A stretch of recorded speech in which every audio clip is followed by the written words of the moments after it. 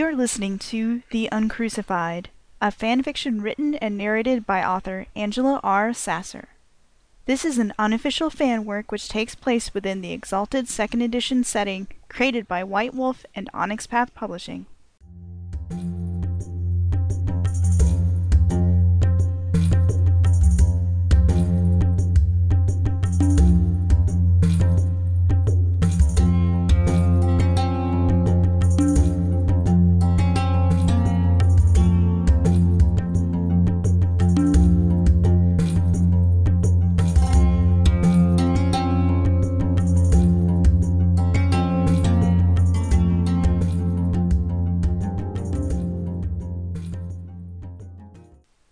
Entry 8.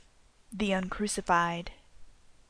It wasn't till my arrival in Dinas Reed, long after my journey as Co had begun, that I would learn what the witnesses of that day had dubbed me.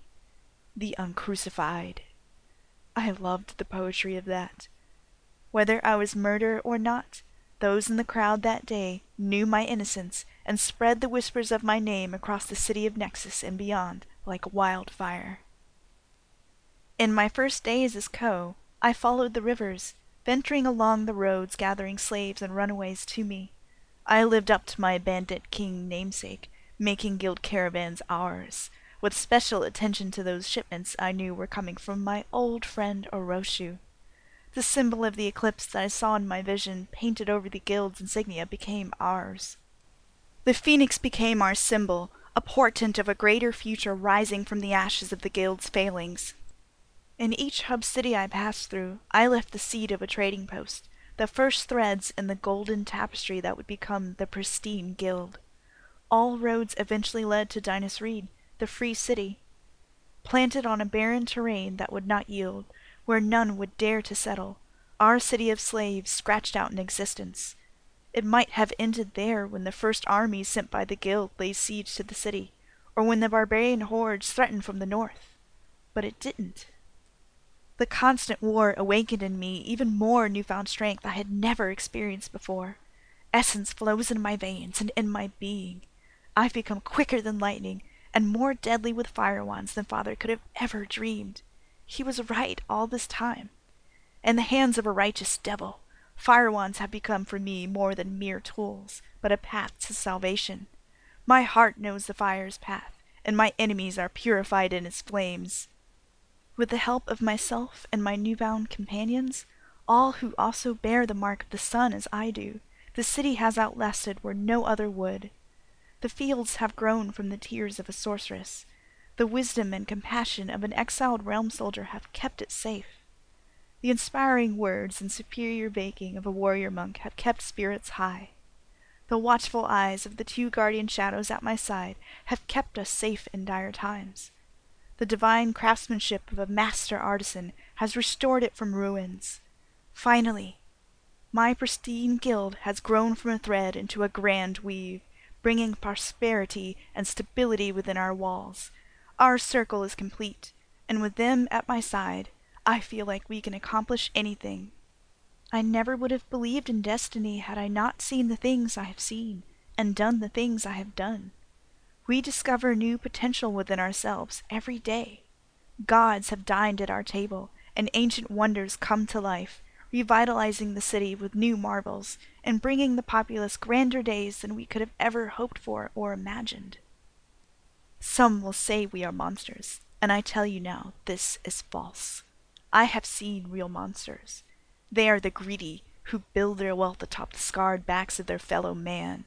They are the fearful, who keep the world as it is through deception and murder.